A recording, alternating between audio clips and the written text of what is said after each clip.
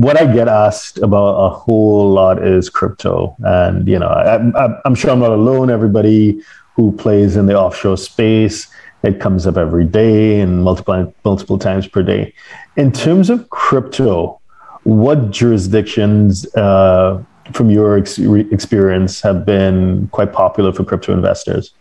Yeah, so the most popular by far for crypto investors, there have been two that have been quite popular within our experience, and those are St. Kitts and St. Lucia.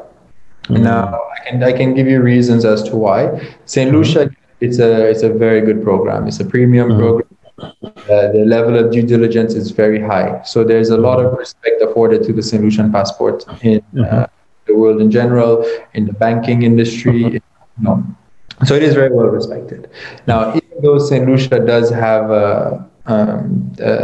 income tax, if you're not resident there, you're not worried about income tax in St. Lucia. So we found crypto investors have been very happy in St. Lucia. The government in St. Lucia, the CIU, they do understand the intricacies of crypto. They have been, very useful and very helpful with various crypto investors. They understand,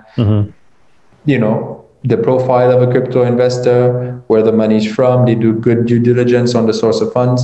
So we found crypto investors are interested in St. Lucia, but even more so in St. Kitts, because what attracts them to St. Kitts is the seemingly, the no income tax, no tax on the concept of no personal income tax to some people really overrides what other programs might offer, because it is in their mind the ultimate benefit which they're looking for, which is how do I structure my assets in a way that I can avoid paying the minimum on capital gains on my crypto.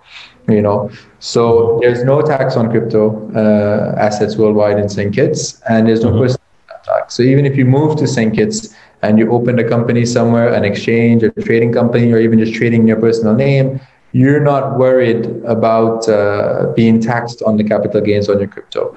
And again, the St. Kitts government is very well versed, very well aware, has a lot of experience with crypto investors.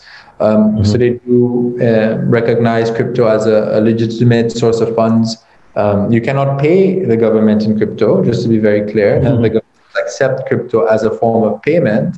However, they do accept it as a genuine source of funds. Okay, understood. And for those who were listening and they heard the acronym CIU, I'm guessing that's Citizenship Investment Unit in St. Lucia? So exactly. So some of them are called CIU, Citizenship Investment Unit, or CBIU.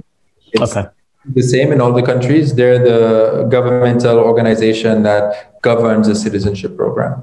Right. So, so St. Kitts is tax-free. So it's a great jurisdiction. It's not just a travel document. It may be a jurisdiction in which someone would want to spend time as well. Exactly. And it's okay. All right. But you mentioned St. Lucia is also popular, but in St. Lucia, you're going to get taxed, right? If you were to spend time there. It depends on how you structure it. Okay. It depends on how you structure it, where the money is held. It depends on how you structure your. It depends a lot more in St. Lucia how you structure it compared. Okay, I understand. And just to repeat, just to make sure that I understood, none of the jurisdictions we've touched on accept crypto as a form of payment for the investment program.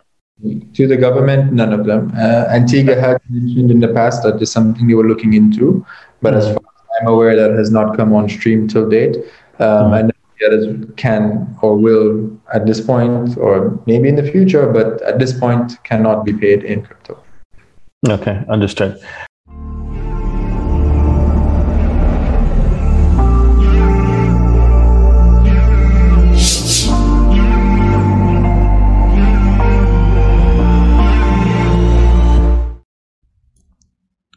Please subscribe, like, share, and comment below. Our books and upcoming events are available at htj.tax. Email us at help@htj.tax